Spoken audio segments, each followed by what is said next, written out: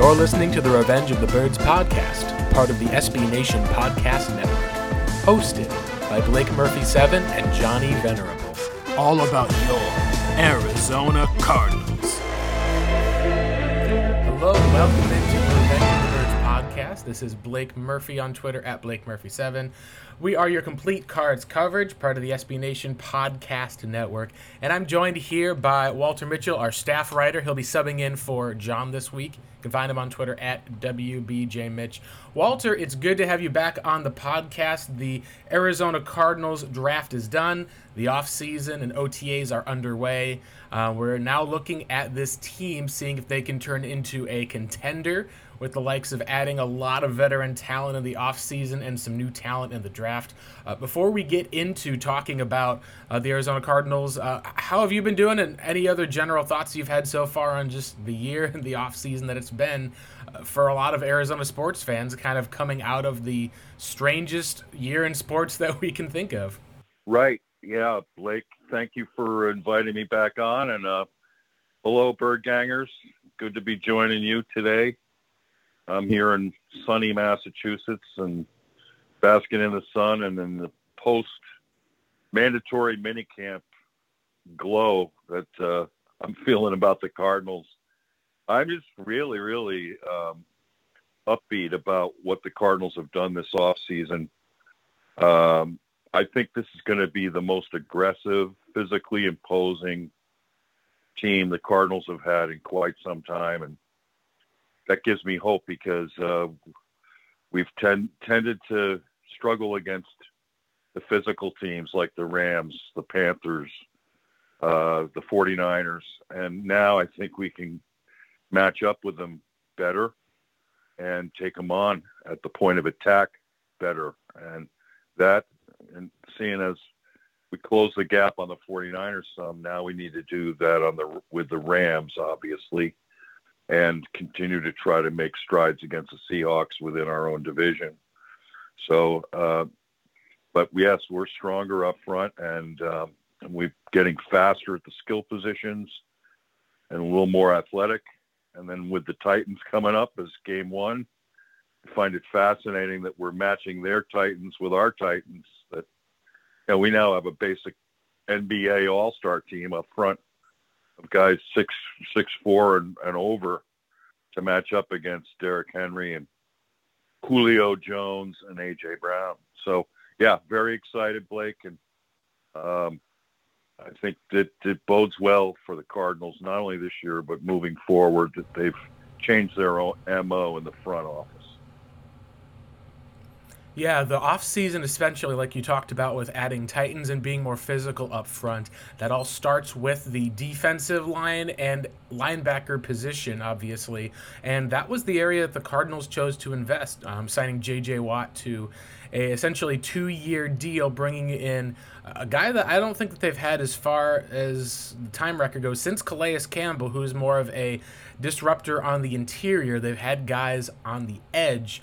He's a guy, at least, who I think at least could line up and scream off the edge, but it seems to make a lot of sense for him to be that guy who flexes in next to Chandler Jones on third down. He brings an incredibly physical presence and a huge presence in the locker room. We can talk about the linebackers since that was the other place that Arizona invested in a bit. But first, I want to hear your thoughts at least about the Watt signing. When it first happened, I was at least a little skeptical given the age, the time frame, given some of the injury history, wondering if it was going to be one of these other premier signings like the Terrell Suggs or other aspects. And what it seemed like so far, Walter, is that the underestimation of what Watt would bring leadership-wise to the Arizona Cardinals, of having that proven guy, seems to be having, at least on paper, a much bigger impact so far than any other move this offseason. Would you talk a little bit about what you're seeing from the Cardinals with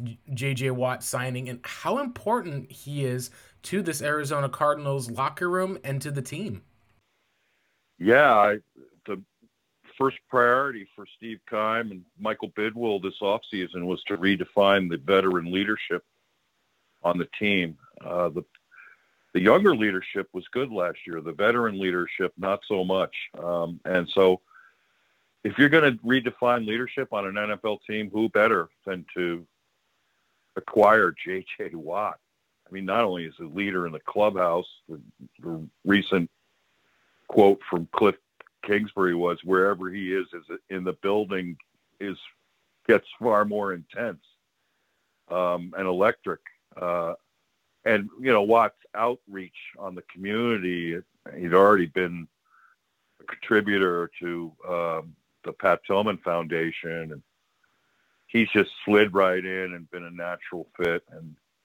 And he's a leader of men. He's an alpha male, a leader of men who backs it up with 100% effort on the field. So we're going to get leadership on the field and off the field.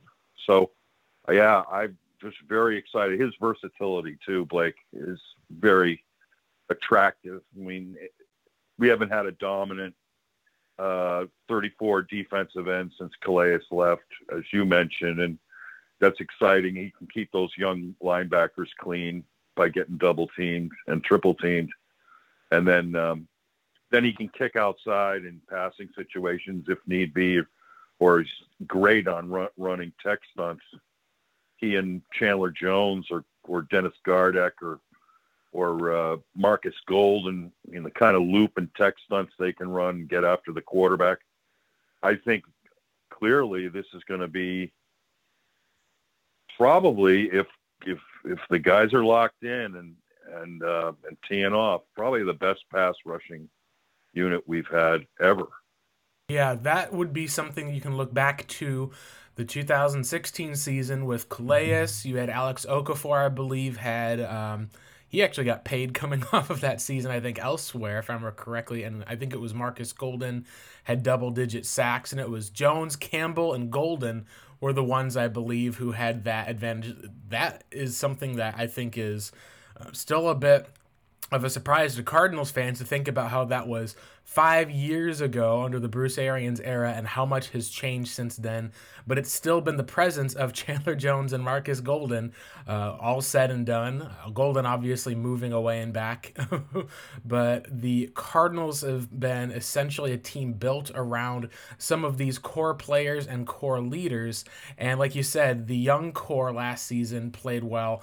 Some of the older veteran players, I think at least back to some games like looking at the Panthers game or even at the end of the season, the Rams and Niners game, it just felt like there was someone who needed to step up and make a play on defense. And there was just not one of those plays that seemed to be available for the team. Cardinals are hoping that they'll be able to see a difference this year, and they're also hoping for Chandler Jones to return to form. Let's talk a bit about with Chandler, because he's at a interesting situation at age 32.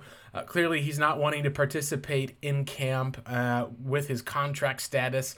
Right now, it's the last year of his deal. He's looking for and hoping for an extension.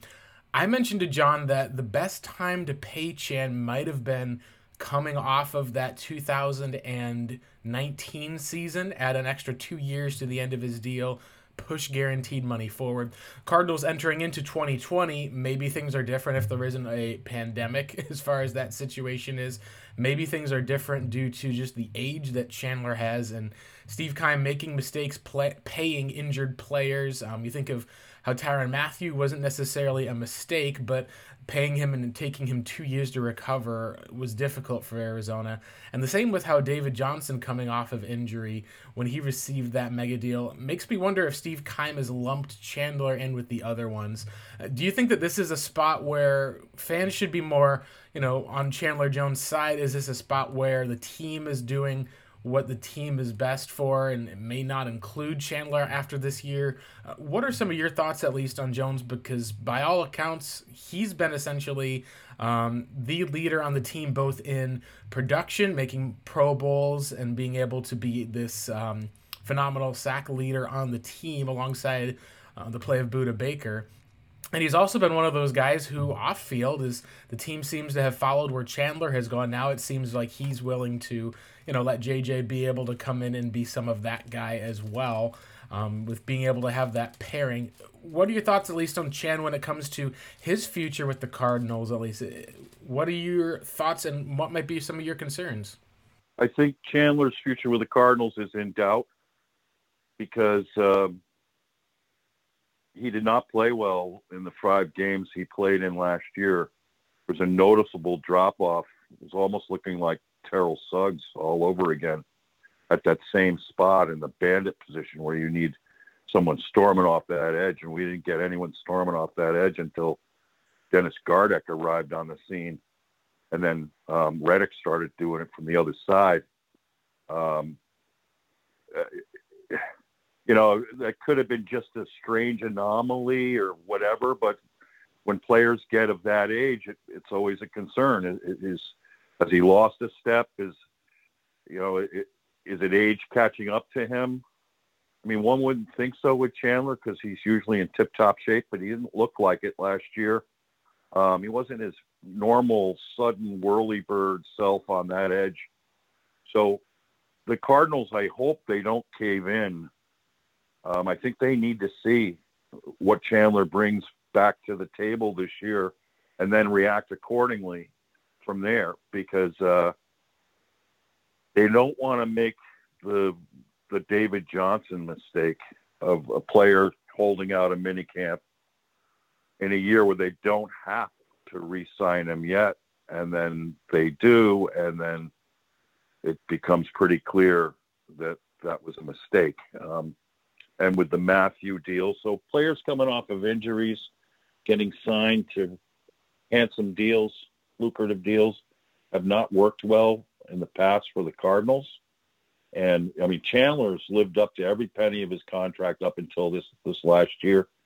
And so, like you said, I mean, there are good reasons to believe he'll bounce back, be more motivated than ever.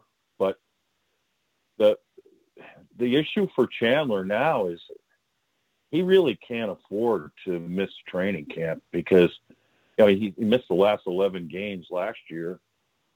It could be a Pat Peterson back from suspension scenario all over again. I mean, to be a pro football player, you got to harden your body up. The day-to-day grind of training camp helps you do that. You can't assimilate that at home just working out. So as well as you can. Plus, you need to be with the team and be a leader. Like you said, Chandler's been a really good leader for the Cardinals and a spiritual leader and a rally leader. Brings great energy. That all has to come back with him this year, and I think there's a decent chance that it will. But if he sits out all at training camp so that he can just show up week 1 to get his $15.5 million guaranteed on the when he plays in week 1, not only could that set him and the Cardinals back, but if he wants to cash in on another 3-year deal with someone, either in Arizona or somewhere else, I mean, if he starts off slow again and doesn't have a good year, he's probably looking at a 1-year deal somewhere next year in a prove-it situation. Right, totally agree. That's some of the issues with Chandler you talked about was when he came out, it was that he was in a defense now where he moved to the other side, the pass rushing side, in which he got 4 sacks in a game against Seattle, and even played against bad or backup offensive tackles to start the year. Talked to at least a couple of people nationally with some either insiders or just people who'd been watching the NFL. They said that he just did not look right to start the year. So perhaps there were injuries we weren't knowing of, or perhaps there was at some point the age cliff that some guys can just fall off as far as their overall production. And that is something that will be interesting because, as we know with Michael, he loves to take care of his star players, but it's also a business decision that when a certain star player like Larry Fitzgerald, we got to see his stats finally kind of dropped enough. We've not heard any news about him coming back to the team, and that's essentially not even needed with DeAndre Hopkins installed now as the number 1 wide receiver. So you're talking about a situation in where if Chandler produces, perhaps the Cardinals would be more optimal to say, hey, he's 32, we have a chance for a title run. It's hard to say, like you said, of them looking at a franchise tag because that usually makes players just be, especially with Chandler's pedigree and age, I don't see that he would like that option. I think he would prefer to then say, all right, If you're going to tag me, I will just stay and hold out, similar to several other situations we've seen where players get tagged and then traded. It's really tough to see if this is going to be a spot where the best case, I think, for Arizona is Chandler comes out strong with the likes of Watt. He ends up performing and producing. You're able to add in a 3-year extension that pays him highly, that gives the Cardinals the ability to, opt out after 2 years, gives Chandler the ability to hit the market after 2 years, and then you're able to have that be one of those Carson Palmer type mid-season signings in which he's able to come into camp, play well, be able to get rewarded, and then that way he also has, injury guarantees that are provided much more upfront in case there is some sort of injury that would take place for the player. It's going to be an interesting, like I say, the game of chicken that teams will play at this back and forth. I think that it was complicated, like you said, by the fact that he was injured, and it just looked like he was not the same Chandler Jones. And if that Chandler Jones does come out again, it's the same situation like you said with Pat P. It'd be a 1-year deal with the team, probably $10 million under franchise tag money, having to prove it at that age. And ultimately, football is a young man's sport, and it's going to be an interesting couple of years for the Arizona Cardinals, since if this is the only year that we see Chandler Jones paired with J.J. Watt, it will feel very similar to that 2016 year in which the Cardinals had Chandler Jones and Calais Campbell finish number 1 in number of sacks in the NFL, and then essentially it was all broken up the following year. Yeah, the tantalizing thing, too, is that they really didn't miss him. After he was out, the pass rush was prolific. Who would have known that Dennis Gardeck is a monster off that edge? He's a Tasmanian devil. Quickest edge rush I've seen in a Cardinal uniform in a while. And Reddick was no slouch either from the other side. And I think that looking down the road, Gardeck's your bandit moving forward. I mean, I don't see why he wouldn't be.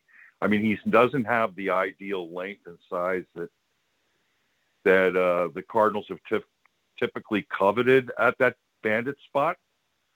But, I mean, Vance Joseph had Von Miller in Denver. Miller's not, lengthy. He's fast and speedy off that edge. The other thing is that what Gardeck gives you at bandit is the athleticism to play contain and drop off into coverage if needed in ways that Chandler has never really been suited to do. Mm-hmm. And Gardeck is a fundamentally better tackler than Chandler, basically because he's a little smaller and closer to the ground, which aids and abets tackling, breaking down, and getting under people's pads. So that element says, and it looks to me like Vance Joseph is highly adaptive when adjusting to his personnel and pass rush schemes. So that's very encouraging. At the other end of the scale is that, like you said, they brought Marcus Golden back on a 2-year deal. That was really exciting. Golden had only 4 sacks, but he had 41 pressures, and he did a really splendid job when he was in there. So, having him back for 2 years maybe gets a Victor Dimukeje ready to fill in for Golden and to contribute along the way, but to fill in to be Junk Jr. when the Junk moves on. So that's an exciting development, is to have Victor in as a 6th-round pick. And I've always liked Kylie Fitz. I think if he gets if he's a little quicker this year, which he was in training camp, but then he got dinged up a little bit, and it slowed him down a little. But when I watched him in training camp last year, he was coming off that edge really well, and I think he's a sleeper for us, and he also is good on teams. So I like his chances of contributing as well. And then Kevin Kennard, which was a surprise keep move by the Cardinals. Didn't see that coming, but Kennard never really got on track last year. He played pretty well when he was in there. I mean, he was very physical against the run, which we need. He could play that Sam spot and hold down that edge really well. So, and plus he was a 7-sack a year guy when he was in Detroit. So he does have some upside as a pass rusher. So we have depth, quality, and then of course the obvious thing that people might be overlooking is you have J.J. Watt, who nobody wants to block off the edge. Right. So, I mean, you have to double team him, right? You have to. No one's going to leave J.J. Watt one-on-one. Maybe with Whitworth on the Rams, and Whitworth will tell you right now it's not something he's going to be looking forward to. But we also have Watt available to play up, to rush off the edge in sub packages. So there are a lot of Cardinals have some answers there already. And if Chandler Jones were smart, if he's really looking at the next 2 or 3 years down the line, getting into camp coming to some sort of an agreement on a money figure for guaranteed money that was going to be an assurance for him in case he gets injured again, whereas he gives back a little bit of the 15.5 that he's due. He's already been paid $5 million more on the signing bonus, so his cap hits over 20. So even if he gives back 4 or 5, he's still making this year over 15 mil, which is what JJ is making. So although it's deferred money, it's going to be paid mostly down the road. But if he could come to an agreement like that so that he can get in camp, be named a captain again, and be with the team and really, getting it on, I think that increases his chance of having a bounce back season and being able to land the next contract. Yeah, definitely. I like how you brought up Victor Dimukeje as the Marcus Golden comparison. Just being able to add guys to add depth is something that we've seen with the Cardinals has been an issue and a challenge at times. The pass rush that we saw when Terrell Suggs was on the team and being able to rotate in, that just didn't have a lot of depth, where you were trusting Chandler to have to essentially make a sack to force a fumble, and that was the only way the Cardinals were getting plays in 2018 and 2019 essentially. So it's good to see that the team is coming a long way in terms of being able to add players to that pass rush. And sticking with the defensive line, you've got, I think, a very big year for 3 players. You have Jordan Phillips, who's up front in the middle, will probably be taking on a much bigger role with Corey Peters outside of the team right now. He's rehabbing, trying to come back from what looks like a torn ACL, but with a 300-pound guy, when they have those type of injuries, it just gets hard to get back to by the start of the season. You're also talking about the 2 rookie players that are going to be with Lecky Fotu as much more of your 0 or 1 tech up in the front, and then Rashard Lawrence, the guy who, coming into camp, Corey Peters is raving about his ability, could play multiple positions on the D-line front. He's going to probably be, in some cases, maybe even rushing on the inside if Watt's going to be outside, or even maybe taking on some of JJ's interior reps, depending on keeping JJ fresh if that turns out to be the case. The team did sign recently Xavier Williams. He returns to the Cardinals. He's a guy that has a great bull rush, can kind of get up the field, but not necessarily a sack guy, just your typical nose tackle who can come in and make plays. You don't necessarily, I think, want him as your full-time starter, but you can do so much worse than Xavier Williams as far as the nose is concerned. What are some of your thoughts, at least, on the players this year? Because I am looking directly at Rashard Lawrence and directly at Jordan Phillips this year, because right now, like you said, even having Chandler Jones, having J.J. Watt, even then having the likes of Marcus Golden on the other side, you should be expecting to get a heavy amount of one-on-one interior matchups with whoever is rushing the quarterback from the inside.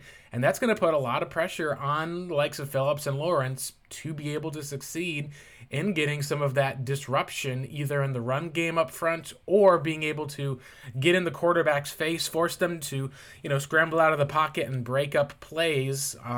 What are some of your thoughts about who needs to step up the most on the interior defensive line for the Cards? Well, if I were coaching that unit, what I would want as starters in the 34 base is Zach Allen opposite J.J. Watt. Zach Allen's like J.J. Jr., only not as ripped yet, but he plays in a similar style and has a similar football IQ and playmaking ability that we saw late in last season when he got fully healthy and was, had that 11 tackle game against the Eagles and helping the Cardinals win that game. It's the last game they won, I think. And he was great in that game, knocking down passes and getting sacks. He's got a motor, and we saw that, and he's a penetrator, which we need, particularly if he's getting single teamed on the side opposite Watt. And then I'd split the reps at nose between Rashard Lawrence and Leki Fotu, and have Fotu spell. Fotu can kick out. So can Lawrence. You said it well. They're both versatile. They both can kick out. Get in a rotation where they can spell Allen and Watt occasionally in the base. But then I would save Phillips for the nickel, and I think stamina-wise, it will help him. And boy, if he can come up big like he did in Buffalo 2 years ago with 10 sacks, rushing from the interior with, he could be paired up at times with Zach Allen or also Leki Fotu. I thought later in the season was starting to get some pressure up the middle. We also can use Michael Dogby in there, who looks bigger this year. If you saw him at the mini camp, he looks poised and ready to make a breakout. There's good depth there, and Xavier Williams, as you said, gives us added depth inside at nose. And then Corey Peters at some point will probably be back. He says he wants to, and he's working at it in rehab, and it's not there yet. But I think that there's a good possibility that somewhere along the line this season we may see Corey Peters again. That could be a big boost. But yeah, it's really solid up front. And the other thing is, when Vance Joseph dials up his pressures, he likes putting. There's going to be times where he throws Junk or Gardeck at that like Okafor inside rush position that the Cardinals have been employing for the last couple of years. I mean, Gardeck did it great against the Giants when they slid him down in there, and he was wreaking havoc up that middle, blowing past some of those guards. What I like is that Joseph has a keen idea as how to generate pressure from a variety of different looks. That's one of his real strengths, and I think we have the personnel, we have the depth of personnel for him to get creative. And I like the guys up front. I was tempted to feel like the Cardinals maybe should go after Sheldon Richardson, but he just re-signed. Geno Atkins is still out there. That might be it. If the price is right on him, it might be worth it to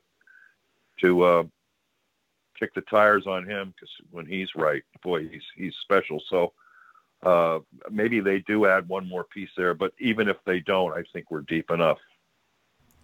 Yeah, definitely. When you're talking about Vance being able to bring pressure from a variety of angles, that was probably the biggest overall improvement that we saw from the Arizona Cardinals over last year, we got to see their offense take on a slightly different dimension as far as Kyler Murray and the run game. We got to see the Cardinals be at one point the best rushing offense in the league. He averaged, I think it was a little under 60 yards a game. The Cardinals were getting a lot of production when they did have these designed runs added in. But on the defensive side, you're right in that Vance being able to manufacture pressure and get it without Chandler Jones being on the field was something that we hadn't seen in 2019. It was a big plus, especially with how it came up clutch in the Seattle Seahawks game. So, Walter, let's go and talk a bit about, with sticking on the defensive side, the inside linebacker position is going to be a huge one for the Cardinals this year. They'll be starting two players who are both young. The Cardinals are looking clearly for their Navarro Bowman and Patrick Willis, it seems like, in Isaiah Simmons, and their new first-round draft pick, Zaven Collins. Is this a smart move to anoint Zaven the unquestioned starter? Because I've seen a lot of people who have been questioning more about that and trusting a rookie. And when we first had Tony Pauline, the NFL Draft Insider, on our podcast, and he said, yeah, I think they're really looking heavy at Zaven Collins. The reply was, well, if that's going to be at the Mike linebacker position, that makes a lot of sense, because I watched Jordan Hicks play last year, and it looked like he was just about done as far as with not just coverage, which had been lacking, but the ability to make tackles was essentially his best feature in the defense. And he just looked so slow, and so the lack of physicality just seemed to shine through, especially in that end of the season game against the Niners, where they rushed for 180 or so yards with their third string running back. The lack of physicality that you were getting from Hicks just seemed like the injuries that he's been sustaining with his age have been too much for him. So I had zero issues with the Cardinals diagnosing the weakest spot on their defense and realizing it maybe wasn't corner like everyone had thought, but that it was upgrading their physicality at the inside linebacker position and finding a new Mike next to Isaiah Simmons. Yeah, this is one of the more exciting developments of the offseason, in my opinion, and I love that the Cardinals' new MO is there ain't no red shirts this year. Love that. I think if it would have been a normal offseason last year, Isaiah Simmons would have been brought along faster.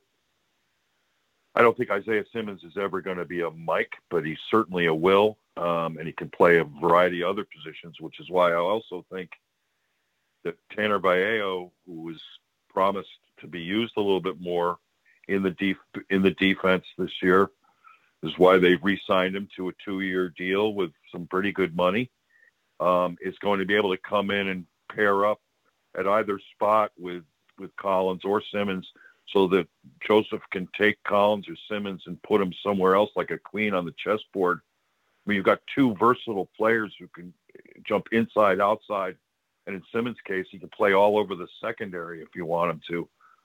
It's just such an infusion of athletic talent in the middle of that defense that it's so exciting, and it's exciting that they're committing to it already. Billy Davis said, and I think, and Vance Joseph has reiterated it, Zaven Collins is going to make some mistakes. I mean, he's going to be a rookie in the league, but he's going to make more splash plays than he will mistakes. And I really believe that, because if you watch his tape at Tulsa, I mean, the guy has tremendous instinct. He reads, he diagnoses very fast. And once he sees the right, once he gets his cue on the guard and sees his hole, he plugs it now. And this was Hicks's problem last year with the Cardinals, is that Hicks got caught in cement too often. In the NFL, if you don't hit it now, like against the 49ers and their fast running backs, they're gone. You have to hit that hole before they can get started. And if you don't, you're in trouble, and the rest of the team's in trouble.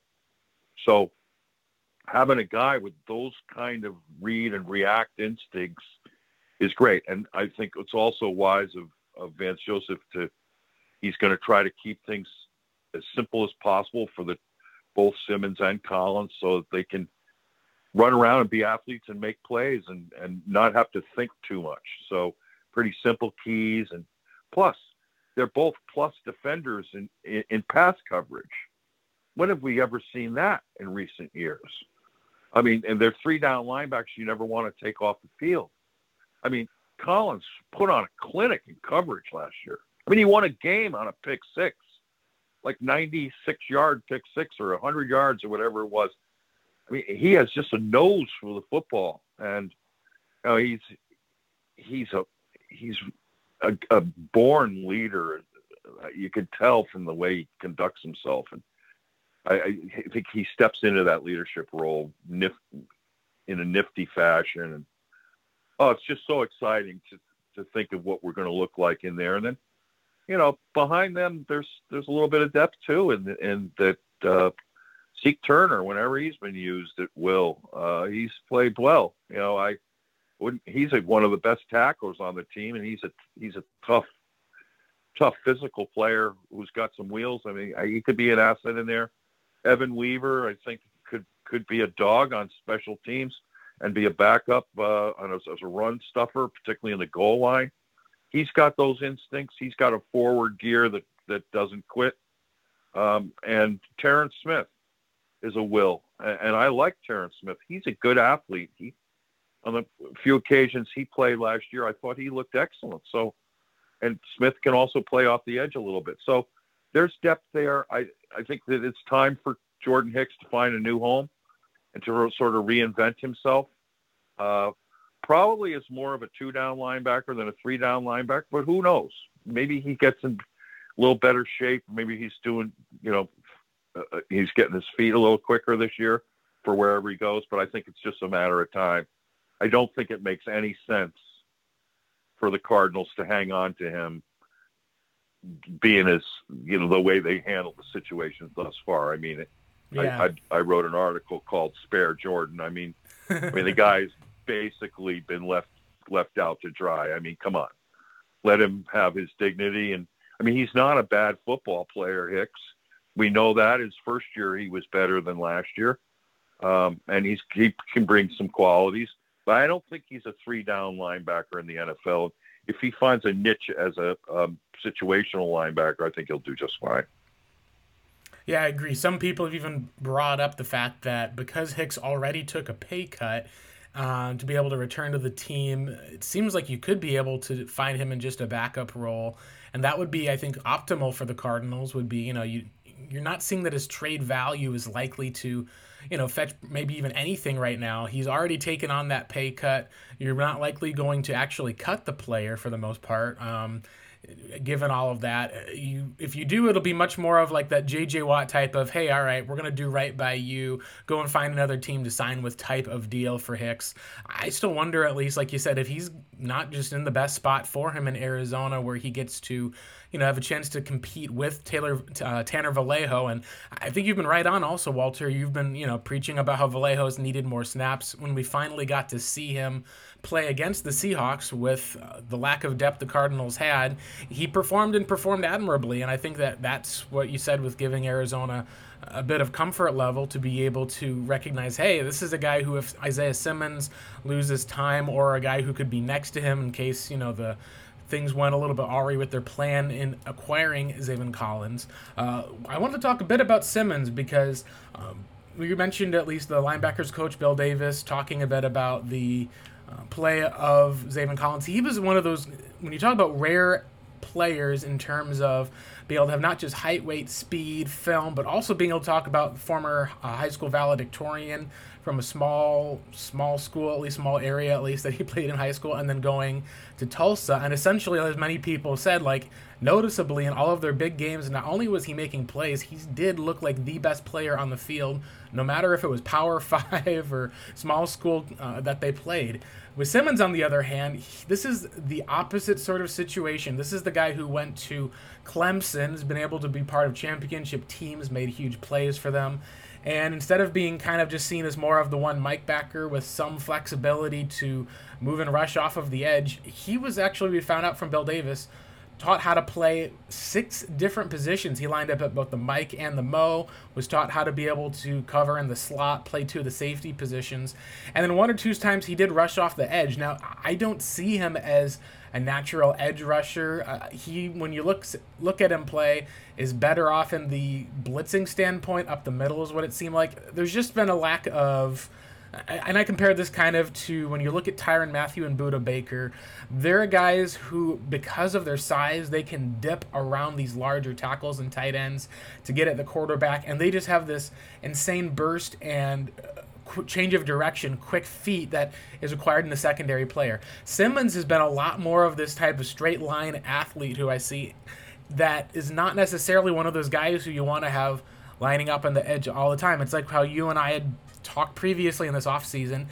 Seeing Hassan Reddick have some of that flexibility to rush off the edge and having the athleticism to cover, I think a lot of that now is going to fall to the likes of Devon Kennard, but it wouldn't shock me, at least for the most part, if they do end up letting that be some of Zaven Collins' role and allow Isaiah Simmons to be able to kind of be one of those guys who can still roam and range around, and then all of a sudden you've got Tanner Vallejo subs in for this sort of 3 linebacker package that allows Zaven Collins' phenomenal coverage ability to be able to, match up on rushing a quarterback or line up on a tight end. I do think at least that we're going to see something very different out of the Arizona Cardinals if Isaiah Simmons can be able to make plays like he did when you're talking about the Seattle game and even down the stretch late in the year.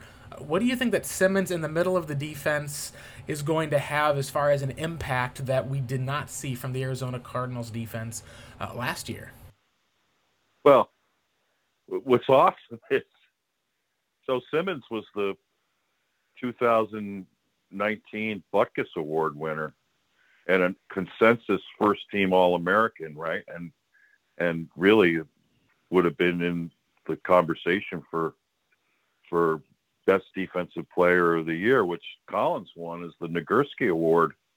So you got a major award winners side by side. It's just, I got to pinch myself.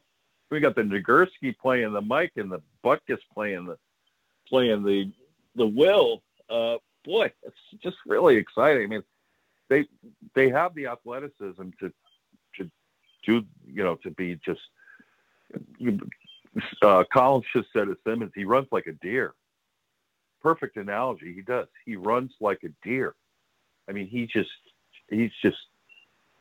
got that not only great speed, but graceful, trot to him. I mean, more than trot, like sprint. I mean, he gets there fast and he finishes in a flurry. And what's exciting about him is think of the matchups. You can put him on tight ends. You can put him on even running backs. You can put him on bigger wide receivers. I mean, let's not forget he's got 4.38 speed. Guys, just one of the most versatile chess pieces you could ever ask for.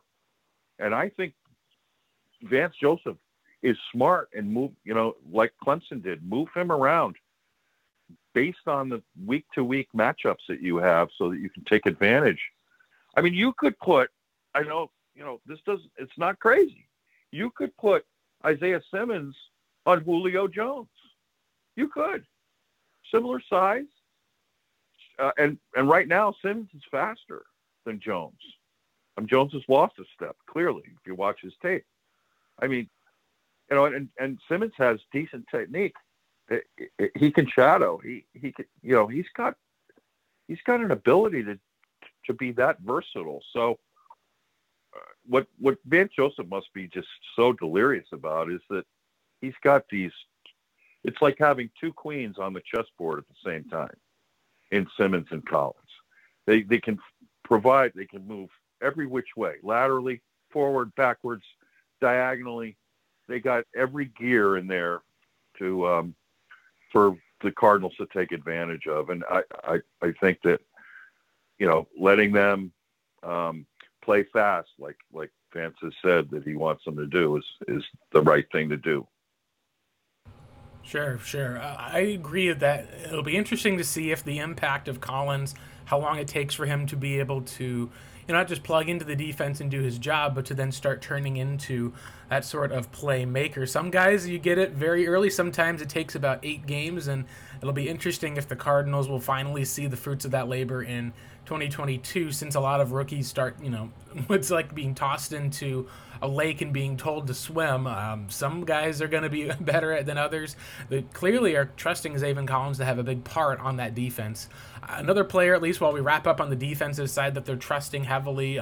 Just some news this week: Budda Baker, apparently on his Instagram, did test positive for COVID. I've heard at least there's some people that he has been one of the players who was vaccinated, so it's not expected that it will have issues as far as with the rest of the Cardinals for spread. The offseason things are obviously different. There's not going to be really that much that should affect as far as play. Just a bit of the breaking news that was out there with the rest of the Arizona sports craze that's been going on right now. But the Cardinals are going to be essentially looking at a veteran in Malcolm Butler, who I think at least will add a tenacity to the team that, as far as the aspect of wanting it, that we haven't seen, I think, from Patrick Peterson in a lead corner. They're trusting Byron Murphy heavily this year, considering the backups behind him are, you've got Robert Alford, who's right now, I think, the camp leader, knowing Vance Joseph's defense for the last few years, and you have, as well as Darqueze Dennard as a veteran. After that, it's going to be some of the different rookie corners. Let's talk a bit about Marco Wilson and Tay Gowan, because to me, when I broke and analyzed some of the stuff earlier with Johnny, I always felt like Marco Wilson was one of those players who, if he ever got it or kind of it clicked in his head, he would be a nasty player, because he could line up inside and out. He could play anywhere from the slot to the boundary. He could even drop back and even play safety with his ability and foot speed. He had injuries in college, and the way that his play worked, it just seemed like he would always be behind a step. Like he would be in position to make the tackle, but just would be recognition-wise a step behind in terms of being able to make a play on the ball. On the other hand, Tay Gowan looked all of the part of an outside corner with the lengthy arms and legs, and athletically, it seemed like his ability on tape, when you say, all right, I expect he would run in this range, expect he'd jump this high, it seemed like his film matched what his workout production was. It didn't feel exactly the same for Marco Wilson, but given the versatility and questions, I totally understand why the Cardinals would make a trade up for the guy who theoretically could plug in on either of the different sides, versus trying to go and grab a cornerback who maybe you could only put them into the slot or into the boundary corner position. What are some of your thoughts on the secondary for the Arizona Cardinals this year, and do you think that they should still be trying to make a play for the likes of a Stephon Gilmore, or sign another veteran corner who may be left on the market? Yeah, I've been thinking about that a lot. I think many of us have been thinking, should they make a play for Gilmore? Gilmore's situation is much like Chandler Jones's in New England. Bill Belichick, I've heard his interviews. He doesn't even want to mention him by name if he can help it. He's not happy with the situation. But that's what you get at the final year of a contract. It's that year you're supposed to, either renew and extend and get the player agreed to, 2 or 3 years down the line. But Gilmore, like Jones, had an off year last year. He had some tough games. Just didn't look himself. For the kind of money he commands, I don't know. I don't know if I'd go there. I like the Wilson Gowan combination. With Byron Murphy moving forward, I think we got 3 premier players. And what Wilson needs is discipline. And in time and in reps, he'll get that. He brings everything physically you'd want. Plus, he's a pretty dang good tackler. I like his tackling, his technique. He's not afraid to stick his nose in there. He misses some occasionally because, he's a little too aggressive. That's what I mean about discipline. Sometimes he's better off if he breaks down. But Gowan is a consummate press corner with size. They're like perfect complements in my mind. I still can't believe that Gowan made it all the way to where the Cardinals picked him with their second pick in the 6th round. I'm still kind of shocked that the Cardinals took Victor Dimukeje there the first of the six round picks with Gowan still on the board, because the only knock on Gowan was that he's only played 1 year at Central Florida, but the 1 year of tape you're looking at a second or third round pick off that tape. I don't think there's any question about it. And plus, what we've seen as Cardinal fans is this kid is just so fired up. He wants to sleep at the facility. He's on fire in his excitement for being here. You want guys like that. Both those guys, Wilson and Gowan, should contribute immediately on special teams. And I don't think you can run the risk of waiving either one of them. I wouldn't. For right now, I would make those two guys, you can't touch them as lock picks for the 53-man roster, and then move accordingly. I think it probably comes down, and I like Murphy. Vance Joseph has been saying about Murphy that the time is now. He's ready to shine, emerge as a star, and I agree with it. And also, for the first time, we're hearing Vance Joseph talk about Murphy's versatility of playing inside and outside. Yep. Thank God. All right, so because I know, right? I know, because the tape on him at Washington outside was just at times like a clinic. But they played more elaborate combination schemes, which I think the Cardinals are going to do this year more of, is play man on one side and zone on the other. That's kind of in vogue these days. You zone trips to one side and play man on single to the other, with a man ready to play the running back coming to that side. And then you zone off the trip side. So, and the Cardinals have the athletes to do it now. But I think if a healthy Robert Alford is going to make a huge impact in the slot or at boundary as well, he's got that versatility. I watched his play in the Super Bowl against Julian Edelman, and oh my God, I was expecting to be somewhat impressed. I came away feeling awed, because Alford dogged Edelman the whole game. He gave up a couple catches that were on extended plays, actually, where Edelman's so smart, he knows to go opposite where you are once Tommy was moving in the pocket. But what Alford was able to do was track Edelman down and make the tackle. But Edelman was caught 5 balls on 13 targets, most of which were broken up or deterred by Alford. And not too many corners in the NFL have been able to have that kind of success against Julian Edelman, particularly in big games, because of the way the Patriots play him. He plays opposite leverage. It's really tough to defend. If you leverage him inside, he goes outside. If you leverage him outside, he goes inside. And Tom Brady's the best quarterback ever of hitting you off of opposite leverage ever. So what's exciting to me is that having a guy like Alford there who can play both inside, outside, and they say he's been just fantastic when he's been healthy in training camp. So I'm really pulling for him. The fact that he said I owe it to the Cardinals to come back on a veteran salary, that means a lot. It just speaks to his desire to make things right with the Cardinals, and everyone's hoping year 3 is a charm. And then Darqueze Dennard is good insurance. Yep. And I could even see, Blake, I don't know, I could see them keeping all 6.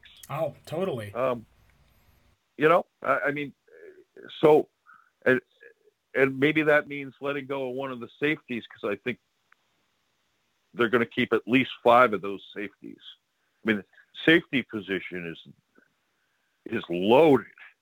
It's the most loaded safety position we've had in quite some time. I mean, we've got one of the best tandems going in the NFL right now with Buddha and Jalen. And then adding Banjo played really well at free safety when he went in there. Deontay Thompson is an emerging player who improved greatly from year 1 to year 2. And then you've got this James Wiggins. When you watch his tape at Cincinnati, pre his ACL, oh my God, this kid is a baller. And last year, he even said it, the ACL held him back a little bit as he was getting back into, feeling confident about it. And towards the end of the year, I mean, he was looking back like he was fully back from the ACL. So, and then you have Charles Washington, who's arguably one of the top 3 gunners in the NFL on special teams. So, and then you have Sean Williams they picked up, who if Vance does what I think he's going to do and plays a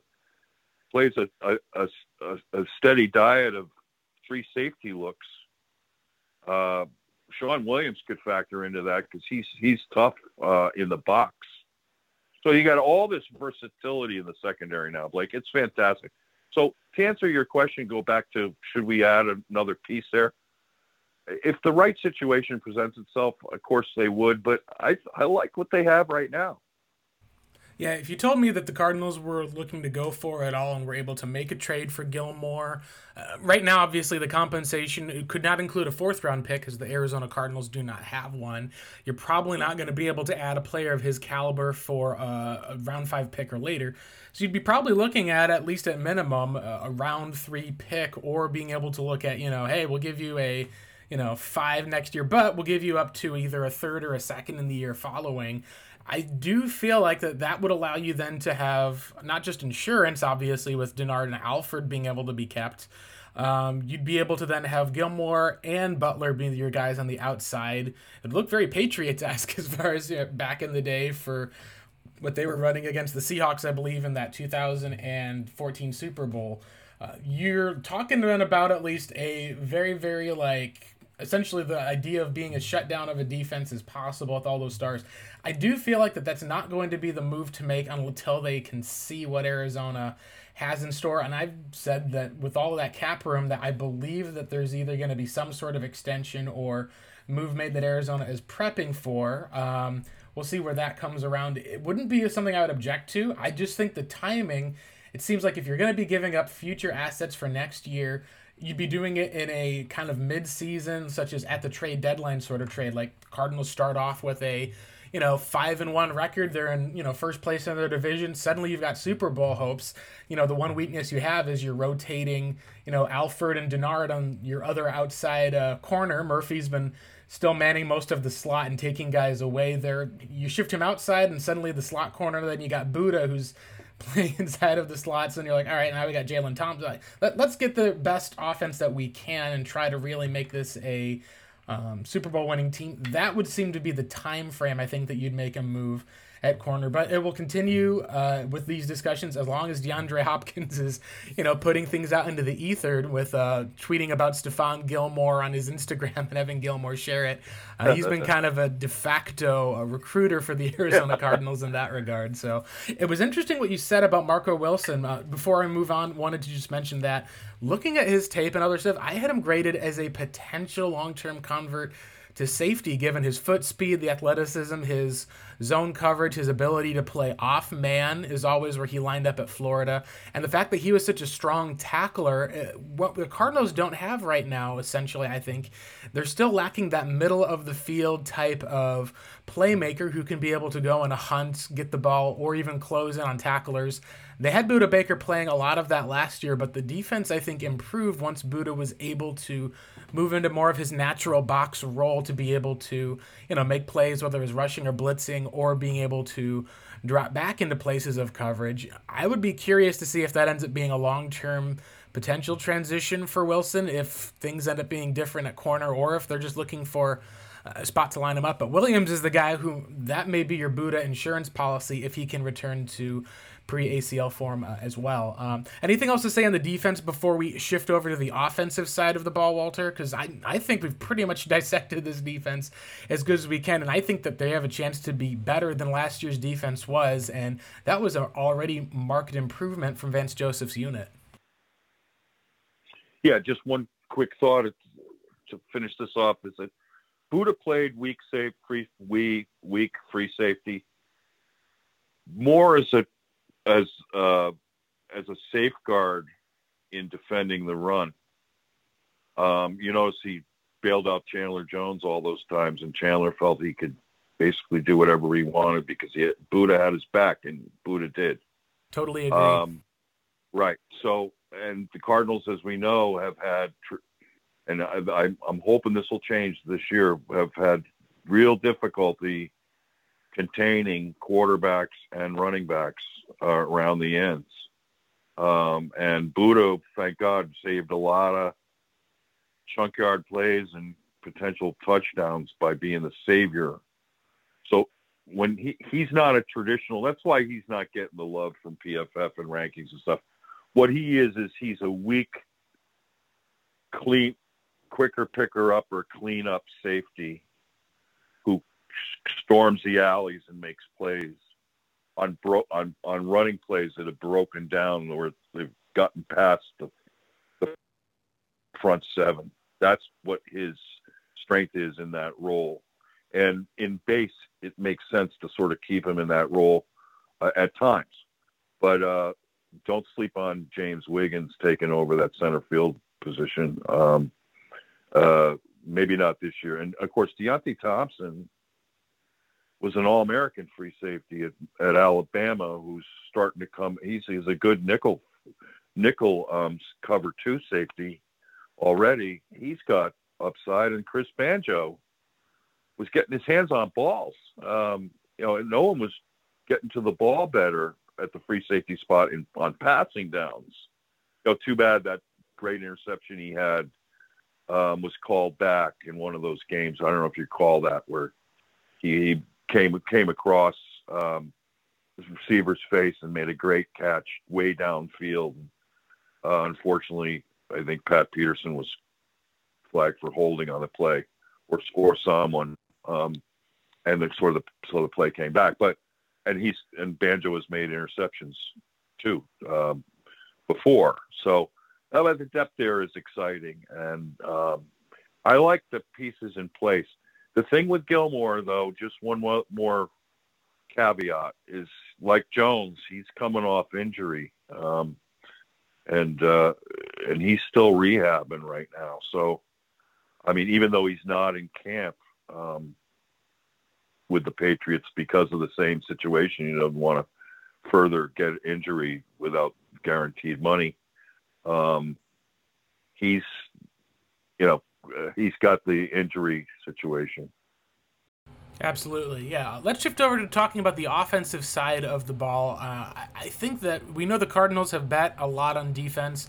The offensive additions that they had this offseason, there's, again, continuing the trend of adding proven, veteran, Pro Bowl talent players to the mix. You're talking obviously about signing A.J. Green in the offseason, adding in the likes of Brian Winters at guard, and the kind of cornerstone piece of the offense in Keim being able to trade a 2021 third-round pick for Raiders All-Pro center Rodney Hudson, who at 32 and is a big boy. He's a guy who has been incredibly durable, incredibly productive, and this is one of those moves that I think a lot of Cardinals fans were not expecting up front. It was almost one of those cases where in some cases, like I even said, it almost felt like Rodney Hudson and John Gruden having a falling out kind of bailed out the Cardinals from not having to necessarily up the ante in the Corey Linsley market, or look at, taking Creed Humphrey with a very high draft pick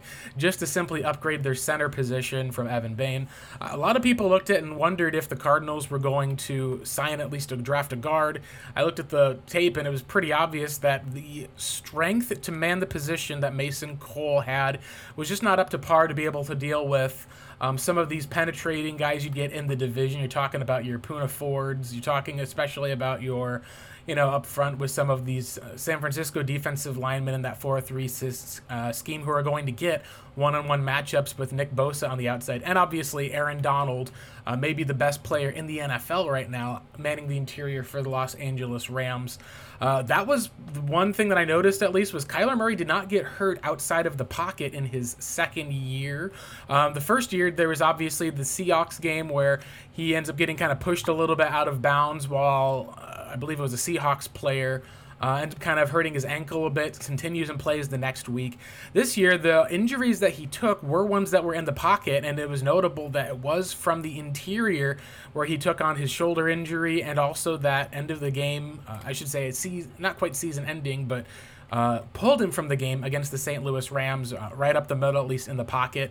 That made me think that the Cardinals, looking at their quarterback and wanting to protect their investment, most quarterbacks at least who are runners or scramblers, either learn how to slide and how to take care of their body, or they end up going the RG3 route and just end up being able to take a whole bunch of hits. And then when that in the pocket move does come, that's when a lot of times you'll see a further injury. Rodney Hudson, I think, in bringing back the likes of Kelvin Beachum, this Cardinals team is essentially going to be having, for the first time since that 2015 season, an all-veteran, potentially, assuming that Brian Winters or even Justin Murray hold off Josh Jones, all-veteran offensive line. You're having at least 30-year-old players at every position except for your probably best player on the O-line last year in DJ Humphries.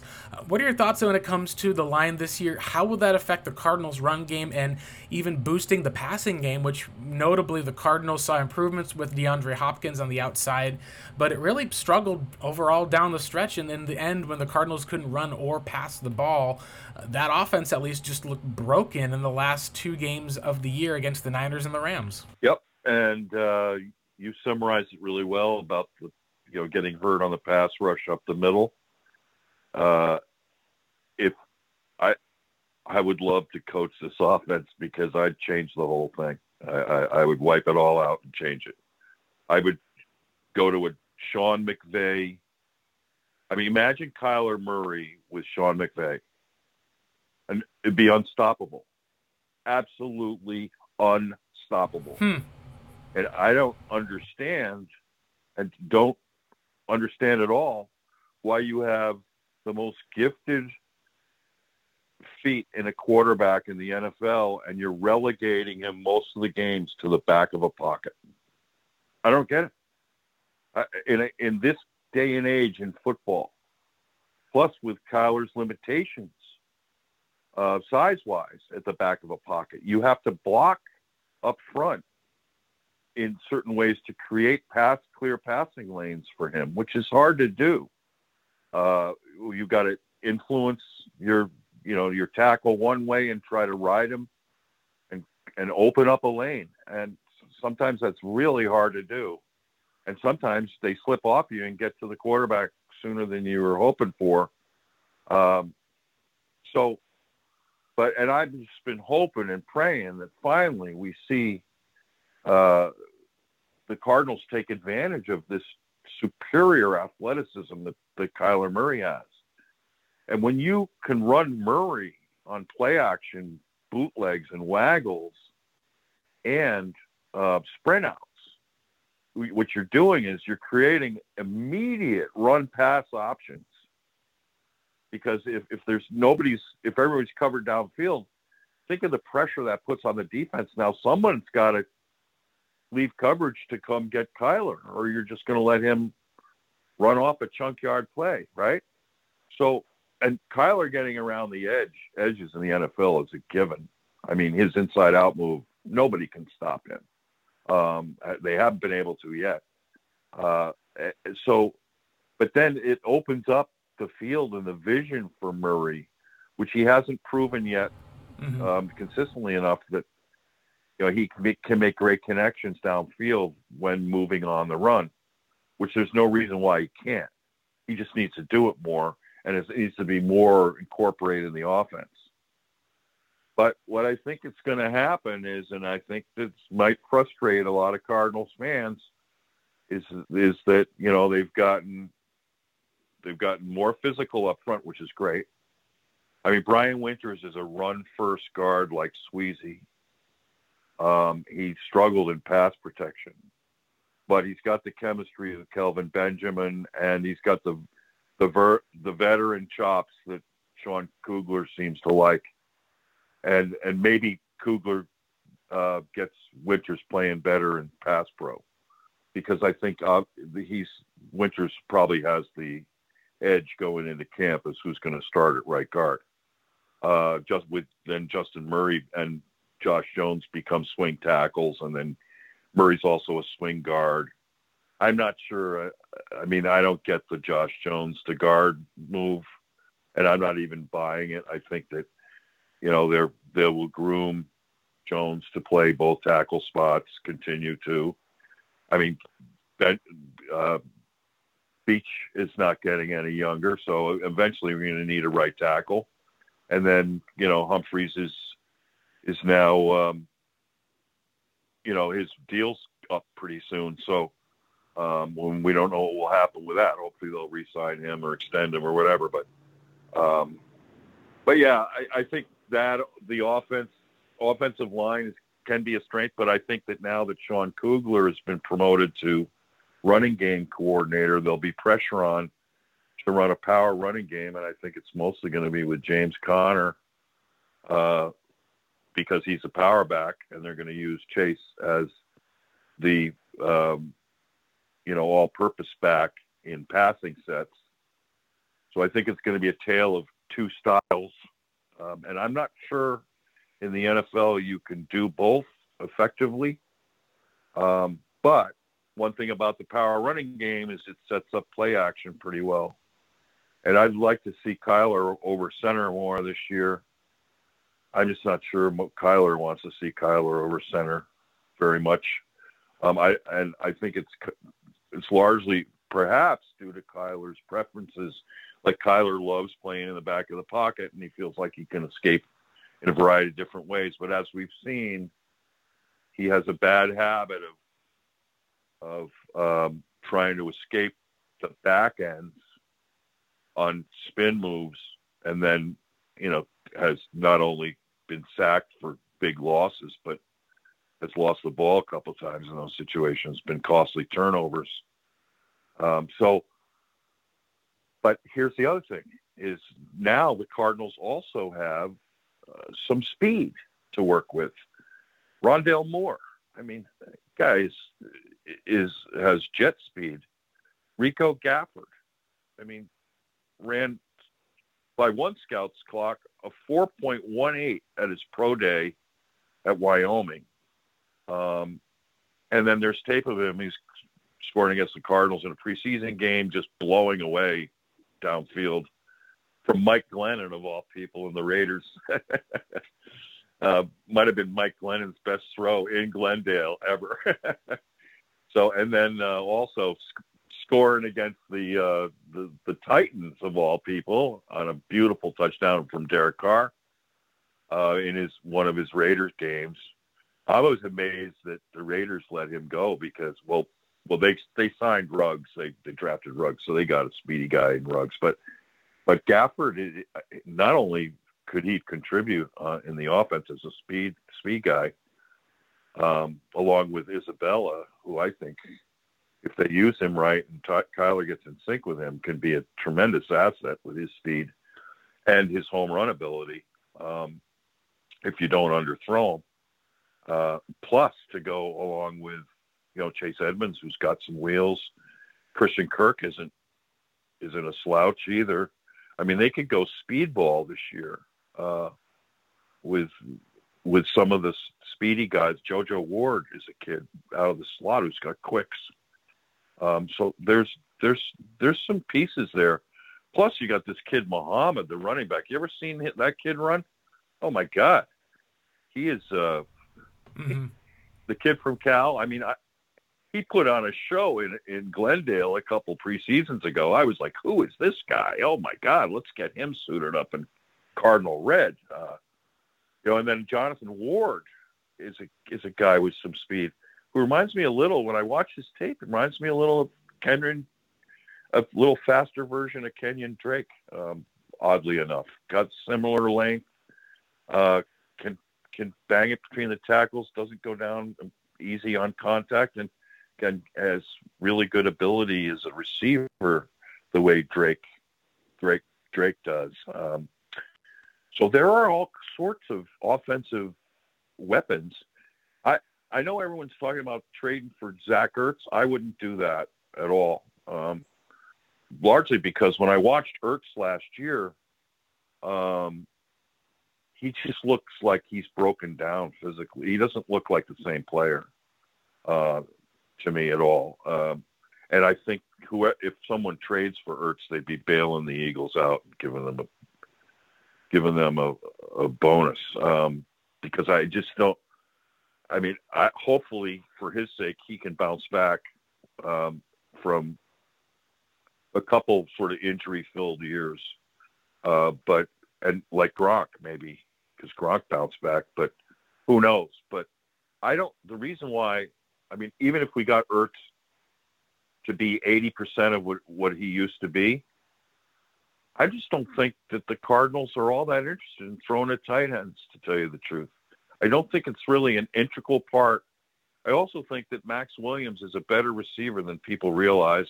I think he's been slowed by injury some. Right now, he's back to being healthy. And keep an eye on Ross Travis, the converted basketball player who played pretty well for the Jets. He could take Dan Arnold's role, and Sean Jefferson knows him well because he was coaching him, well, as wide receiver coach, but he knows Ross Travis pretty well. Travis has got 6'5" and real good speed and athleticism. So he's someone who could be sneaky in there, I think. And Kerry Angeline has some good tape on him. I know the Cardinals upped the ante to get him in as a college free agent. Bruno from Cincinnati. Oh my God, I loved watching his tape. Is an H-back type, tough kid who's a blocker, and I think probably will make the practice squad, or so. I don't know if he'll make the active roster. Although on specials, if he's anything like Darryl Daniels on specials, he might go past Daniels. Because this kid's a really good athlete. These Cincinnati players, by the way, but Blake, I don't know if you've watched a lot of them. Cincinnati is such a great program now. I mean, I just got my Lindy's College book, and they're ranked top 10 again, and they should be. They're so well coached, and they got great players that nobody's ever heard of. And, Bruno was sort of an unsung player for them on offense. He did get a lot of targets because they didn't really have to throw to him much, but if you watched their games, he made key blocks left and right, key catches at right moments. And so I really like that pickup. So from the tight end standpoint, to me, it probably makes sense to pick one up off of waivers during cuts, because there'll be some good tight ends let go, and not give up a draft pick to get one now. What do you think about that? Yeah, I look at, like, if you want to talk about Zach Ertz, like you said, I agree that I wouldn't make a trade for him either. You'd be taking on a $4 million cap hit, and when you look at his production, the injuries have slowed him, and he produced at a lower rate last year than Dan Arnold did for the Cardinals. So you're talking about the Cardinals weren't willing to pay, 2 years, $6 million, $3 million a season for Dan Arnold. Why would you trade for an older, more broken down tight end at $4 million at least, knowing that he's just not the same guy that he was? And in that regard, I think he'd be very similar to the Todd Heap situation, where you bring him in, it's a big name. You haven't had a tight end at the position since, I think it's Freddie Jones, I think, since they haven't had one. It's just been for so long. I think eventually part of the Oklahoma offense, this is why I think that there was interest that the Cardinals would have had if Kyle Pitts hadn't, been a top 5 lock. The Oklahoma offense, what favors Kyler Murray the most, I think, is when they're able to run some multiple personnel looks, be able to have a power run offense, and have a tight end that can catch those big seam passes over the middle, who's big and tall, to be able to help with some of the height that Kyler has, to be able to just place it up top. We saw that with Grant Calcaterra being that kind of third part of their offense, despite the fact that it was obviously the Marquise Brown and CeeDee Lamb show for the majority of his time. The Cardinals, I think at least, may be in a spot now where they finally have enough weapons and talent that I don't think they need to go out and get another huge pass-catching tight end. It'd be a similar situation to me where if Max Williams gets injured and suddenly you don't have anyone who's able to block, you've got a team that thinks that they're in it, suddenly ends up being out and starts trying to, let one of their quality veterans go. I really think that this is going to be one of those areas where you're not going to probably fix this issue without having to invest heavily. And I don't think that I would invest heavily in terms of what the Patriots have done and paying two guys, Hunter Henry and Jonnu Smith, all that money without being able to fundamentally change their entire offense. And for that to happen, you'd probably be either moving on from Cliff Kingsbury first, or you'd be having enough influence where Cliff would be handing over play calling duties and having more of this flexible approach. I agree with you ultimately in terms of where, and this will be something we can break down a little bit more of after this, but I think ultimately the Cardinals are in a very big spot with their coach and play caller to identify, is this kind of method going to work? Because in the rushing game, we've seen a lot of times, and this is something I was even told too, teams can often have their run game be coordinated ultimately by the offensive line coach, is the de facto run game coordinator. And Cliff Kingsbury altered and changed his scheme in 2019 with input from some of the O-line and input from Cardinals coach Kugler, Sean Kugler, the offensive line coach. That was where he altered his scheme, put more tight ends on the field, did play action out of that scenario. And for Cliff to be able to, see that as the biggest amount of success last year was in the run game, and how ultimately they used Kyler Murray to the point where eventually, the hits, I think at least, came from some of the concepts in the passing game. Questions there. I really think that you're going to want to take a look at the offense that Cliff Kingsbury wants to run. You need to go ahead and run it, give Cliff the controls, and be able to make sure that that this is going to be the guy we're going to ride or die with for the future. And I think that in some cases they've done that. You've seen them move on from Tom Clements, their quarterback coach and passing game coordinator, who I think at least now you're like, all right, so Cliff is now the de facto passing game coordinator.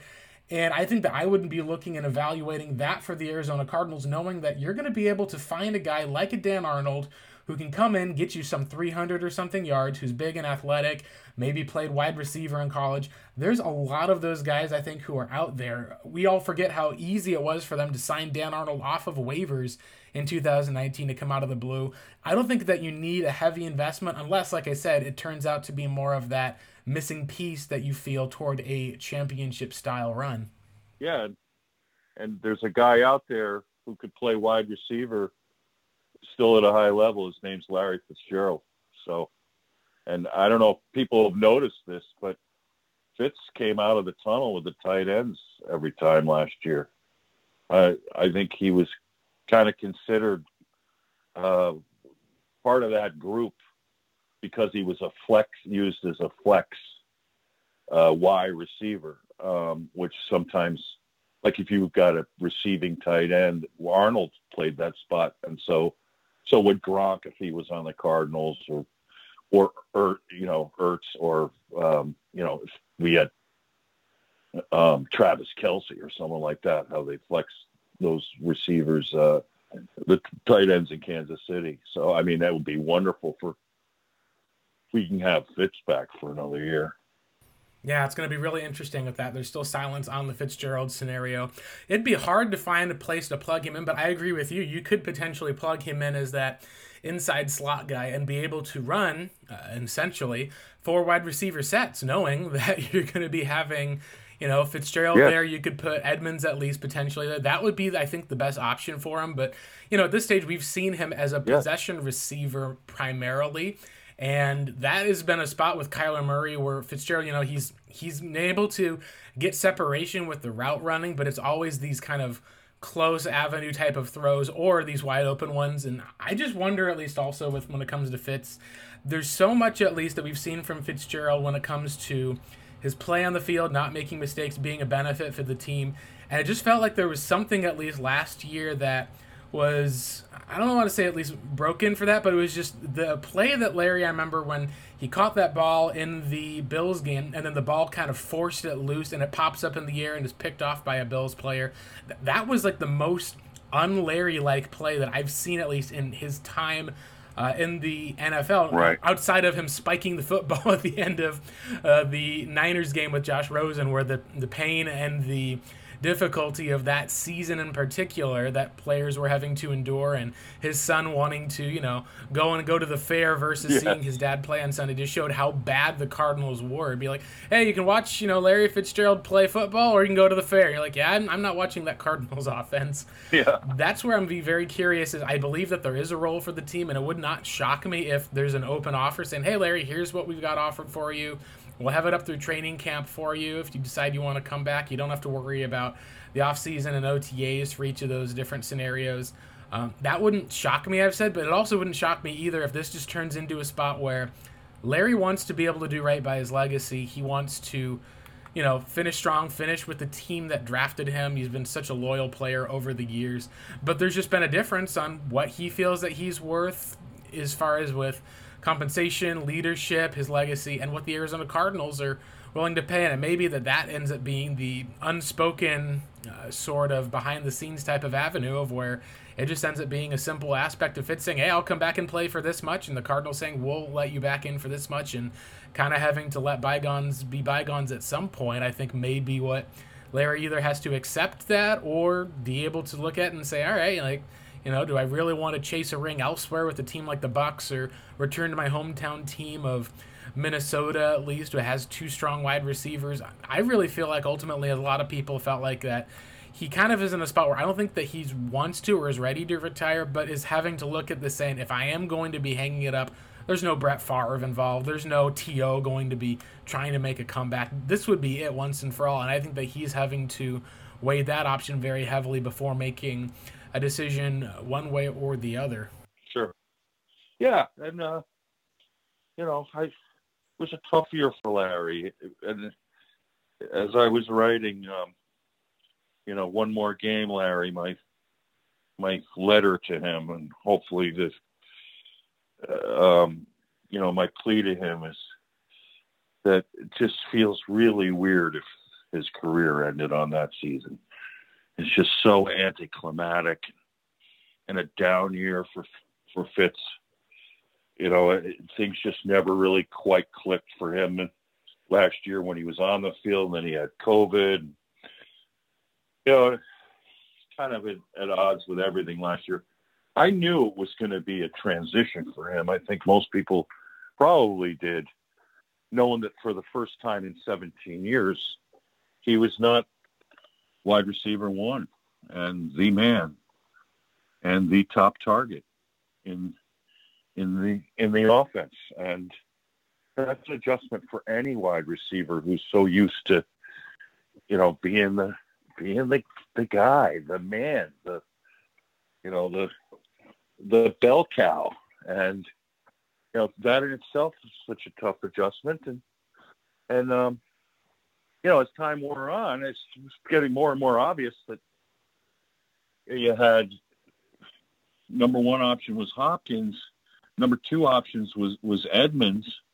Number three option was even Dan Arnold, Christian Kirk, and then Dan Arnold was getting more snaps or more targets than Fitz. So suddenly Fitz was like fifth fiddle. And, you go from first fiddle to fifth fiddle.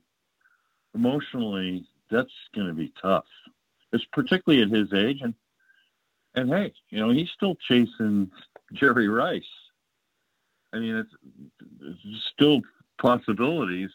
I mean, he knows he's got an opportunity to narrow that gap and to still peck away at those records. So, and his desire to win. So, I mean, I think he handled it gracefully, as well as he could. But I think inside, I'm sure he was hugely frustrated. Yeah, absolutely. For me, I'll at least remember this as the season where, despite the statistics looking a bit more like closer to what Dan Arnold had as far as, he got his targets, he just didn't get to be a featured player in their offense as much this year. You think that you always remember a couple of things. One will be Fitzgerald, running to the line with being able to get the ball back to set up that game-tying field goal. Right. Just being able to have that awareness, the leadership aspect there. And then the second for me is the lasting memory that I'll get to see of Fitz, that if I would get to remember with the 2020 season, I'm sad that it's not in University of Phoenix Stadium, being able to score a touchdown with the crowd chanting, but we'll be able to look back at least and see that amazing catch he made at the end of the Eagles game, where he basically turned back against his body and made this incredible catch where it's like, did he actually catch that? To know the fact that he's able to go out still being capable of those versus being able to see him, you're showing a swing pass, he runs there, and then he fumbles the ball as he gets hit hard for that one, is slowly up. You don't want to ever see your legends go out with a whimper, and I do feel like that he'll be able to at least look him and say, hey, I didn't get to go out with a bang, but I got to go out while I was still able to make those plays, still able to get it done. And I think that's where, for athletes, it's always tough, because every athlete seems to say, I remember even Fitz saying, yeah, I'll be retired before I won't have a chance of catching Jerry Rice's record. And he played for probably 2 or 3 years beyond, I think, what anyone had expected him to, for the most part. So speaking of, at least with the receivers for all that, and Larry, I did want to ask at least about with the rest of the wide receiver core, and maybe some of this does or doesn't include Fitzgerald. We'll have to find out over time. What are some of your thoughts on the rest of the Cardinals receivers with all they've added in the offseason, particularly as they seem like they're going to rely a lot on A.J. Green, and if Fitzgerald comes back, that would be an interesting type of dynamic of having all those guys at least on the field. A.J. Green looks primed and ready to have a comeback season. And I think he found a really good spot for him. I mean, being opposite DeAndre Hopkins and knowing now that, he's going to be seeing a lot of single coverage is very attractive to him. And he's still one of the best 50-50 ball guys ever. The Titans got Julio Jones, but, A.J. Green up until 2 years ago was on a par with, or very close, numbers-wise, to Julio Jones. I mean, multiple, consistent, stacked 1,000-yard seasons and he has more career TDs than Jones. I think 60 to 54, which is curious, I mean, and Green has always been that way. He's always had a nose for the end zone. So, I loved the signing. I was like, wow, A.J. Green, really? And then, I knew he was coming off some couple tough seasons. So, like with the Ertz deal, I wondered, is he still A.J. Green? And indications are, and I saw him running around in minicamp, he looks good. And hearing him talk about his outlooks for this season is encouraging. So, I like that. And, of course, Rondale Moore brings a dimension that's just, I mean, imagine Rondale Moore on the mesh plays. Oh, my God. I mean, I would put Isabella and Rondale Moore opposite each other in the slots and run them on meshes. What team is going to be able to cover both of them inside? Nobody can. I mean, think about that. I mean, and Isabella's great at that play. In fact, he was wide open in the Seahawks game at Seattle. Unfortunately, Kyler threw it late. But, I mean, you run these guys on mesh play crossers. I mean, I don't know how you cover that.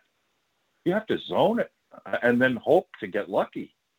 And boy, oh boy, I mean, so the Cardinals have that dimension now. They got speed going for you there. The only guy I'm really not sure about what to think about still is Christian Kirk, in that I thought he'd be a good slot receiver in the NFL and hasn't shined to the role.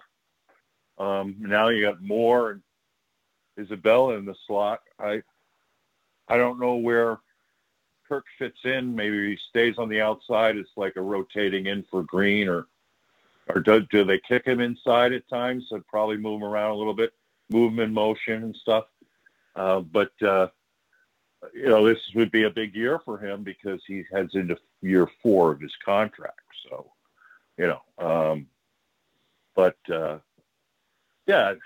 and also Rico Gafford. Wait till Cardinal fans see this kid. He's lightning in a bottle. To have three speedy guys in Moore and Isabella and Gafford, that's pretty exciting. Yeah, I was going to say, we're also forgetting, like JoJo Ward is an outside potential deep threat. Last year knew that he was stashed on the practice squad. There's a speed options that the Cardinals have that I think at least is a bigger positive than we're at least had in quite a bit of time. So the good news, at least with the Cardinals for this year, is I don't think there's any receiver excuses you could talk about versus where last year, the Cardinals, you looked at Christian Kirk was they would live and die with their offense based on him getting one-on-one coverage, being able to have a deep ball that got enough separation where Kyler could hit him on some of these design plays. You think of the Cowboys game where they kind of schemed him open knowing that the safety was going to bite on the play action to get him free for that 80-yard touchdown. But as far as for with moving into the slot and everything, like with AJ Green, if you can get at least one of those Fitzgerald-type seasons from age 32 to age, say, like 36 before this 37 year, where clearly his stats kind of took a dip, if you can get one of those 800-yard type of seasons where you say, hey, he's lost a step, he's not the same deep threat, maybe you have to do a little bit more as far as, scheming him in the end zone. He's still a big body and lengthy enough, I think, to be able to utilize the route running and hands to be able to separate, and they're going to function him as an outside guy.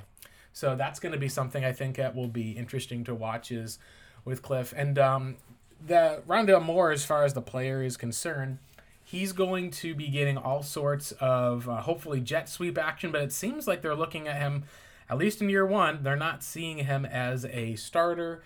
They're not seeing him as a guy who's probably going to have, a majority of the different snaps. I think that they're going to be content to look at this 11 personnel with Kirk, at least, with AJ, with Hopkins obviously on the other side, and then work more in and be able to kind of use him and Isabella as maybe not necessarily gadget players, but like you said, the biggest reason as far as with stopping the mesh I could see is Andy's had hands that when he catches the ball and keeps it close to his body, if you hit him hard, you can kind of sometimes jar it loose. We saw that in one of the preseasons.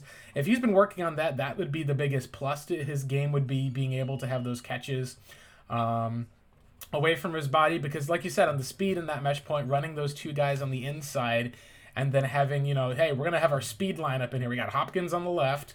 We're going to line up both of those two guys in the slot, and then you got Christian Kirk on the other end. You could run quite a few plays that way with the four verticals or other aspects that I think would be a positive. And Moore himself is a guy who, with the way that Cliff's offense is set up, who can break a tackle and run. They didn't have a guy last year capable of breaking tackles. We've seen how Kirk, really, it's not his game. He's not a guy who you just kind of toss it to on a bubble screen. He breaks a tackle and is gone. He's been much more of the guy who you want to get him more working on downfield routes, being in the intermediate, or being able to just utilize that deep threat foot ability, which he's not a 4.3 speed guy, but he can still at least be able to turn on the jets and score some of those long touchdowns. I want to go back at least real quick to talk about, as we kind of wrap up for some of that today, not just, we'll finish obviously talking about Kyler, but I wanted to talk a bit about what you mentioned about changing the offense around, because I've seen other people on some of the national stage too talk about that. I believe the Locked On NFL Draft podcast went over some of the areas, and I believe if I remember correctly, at least it was, I have to look up. I know Hayden Winks at least is one of the people who broke it down, but the Cliff Kingsbury Cardinals offense, if you look at where they said they diagnosed it and said, I think that the issue is not necessarily that it's bad, but it's more of the combination that they believed of having all these different pieces that Cliff brought together, they said was more of the issue. And here's what I'm talking about. They said, all right, you've got this no huddle, hurry up offense that wants to try to spread teams out. You're going to be not utilizing a lot of pre-snap motion because you're hurrying up to the line, and you want to make quick reads for the quarterback because the way that you'll beat the blitz is either tossing the ball to guys on the outside so that if the defenses try to blitz you up, all of a sudden you just toss a wide receiver screen to a guy and he's gone after breaking a tackle because everyone's up the middle or blitzing or trying to stop the run. And you have a lot of RPOs without a lot of slant routes that you're able to see, slants over the middle. And with this rest of the spread personnel, like, you're really having most of the guys stay on their sides of all of it. And they looked at all these cases and said, you probably could do all of these things at least, or might be good individually, but when you put them together, if a team is able to get pressure with 4 or even 5 guys, and you're able to disguise some of these blitz looks or disguise some of whether it's man or zone, and the only way you can diagnose, hey, is it man or zone? All right, let me boot Chase Edmonds down over here to the slot, see if a guy follows him. If a team is just seeing that and disguising and calling that, you're suddenly at a disadvantage if teams are able to get pressure on Kyler, because they could then rush 4, drop 7, still get pressure, and then Murray would have to scramble or try to make a play with his legs. And I think that was what the Cardinals' offense we saw early in the season. Teams did not have an answer for his legs, and they essentially played coverage. That allowed Kyler to make up a lot of room on the ground by taking advantage of the fact that, defenders just weren't there. Later in the season, I do think at least where they made more adjustments to where Kyler wasn't running, suddenly he had to learn either to throw on the move or to be able to diagnose better what the defenses were. And I think that you're right. I think Cliff and that offensive type made it a lot tougher on his quarterback than it needed to be. You talked about the Rams offense, which functions on play action from under center, bootlegs that are basically able to utilize, that play action game, be able to get easy throws and completions. They use a lot of pre-snap motion, and being able to have with their RPO looks, they use a lot of those type of slant and over the middle routes, at least, to be able to burn teams on the blitz by just hitting those guys quick with those slants. I think, and the last thing I want to say at least was with adjusting the protections that we've seen, Cliff's offense doesn't allow for a lot of protections to be adjusted because of that quick hurry up snap, get to the line type of area. I can see in how on paper you want it to work, where the Cardinals are essentially a high passing volume offense that takes a few design shots and is able to run a ton of plays that wears teams down by the end of the game.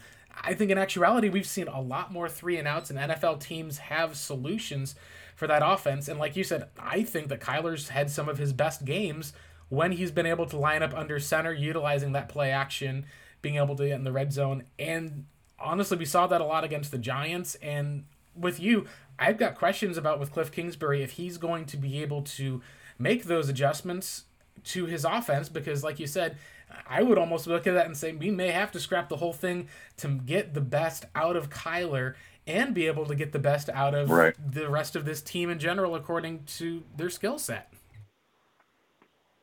Well, I'll make a quick comment to this and then I have to sign off. I have a dinner guest coming any minute now, which here in Massachusetts is now 5:20 for those of you keeping count. But I loved what you said about all that, and because to me, actually now, who is Kyler over center with? Rodney Hudson. I mean, oh my God.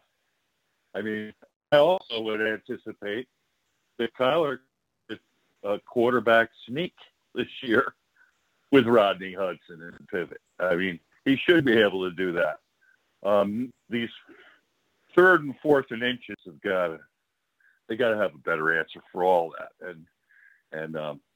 But I think, like the expression goes, a moving target is harder to hit.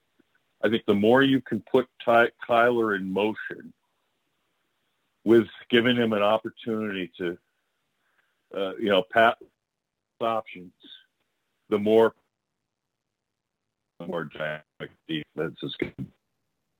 I think you hit on all. Yeah. Hey, thank you so much for joining, Walter. Super excited to be able to have you on. Could you real quick before you head off, just plug yourself where you can find your work as well as your Twitter account for those who want to follow you? Oh, sure. Thanks. At WBJ Mitch on Twitter, and of course at revengeofthebirds.com.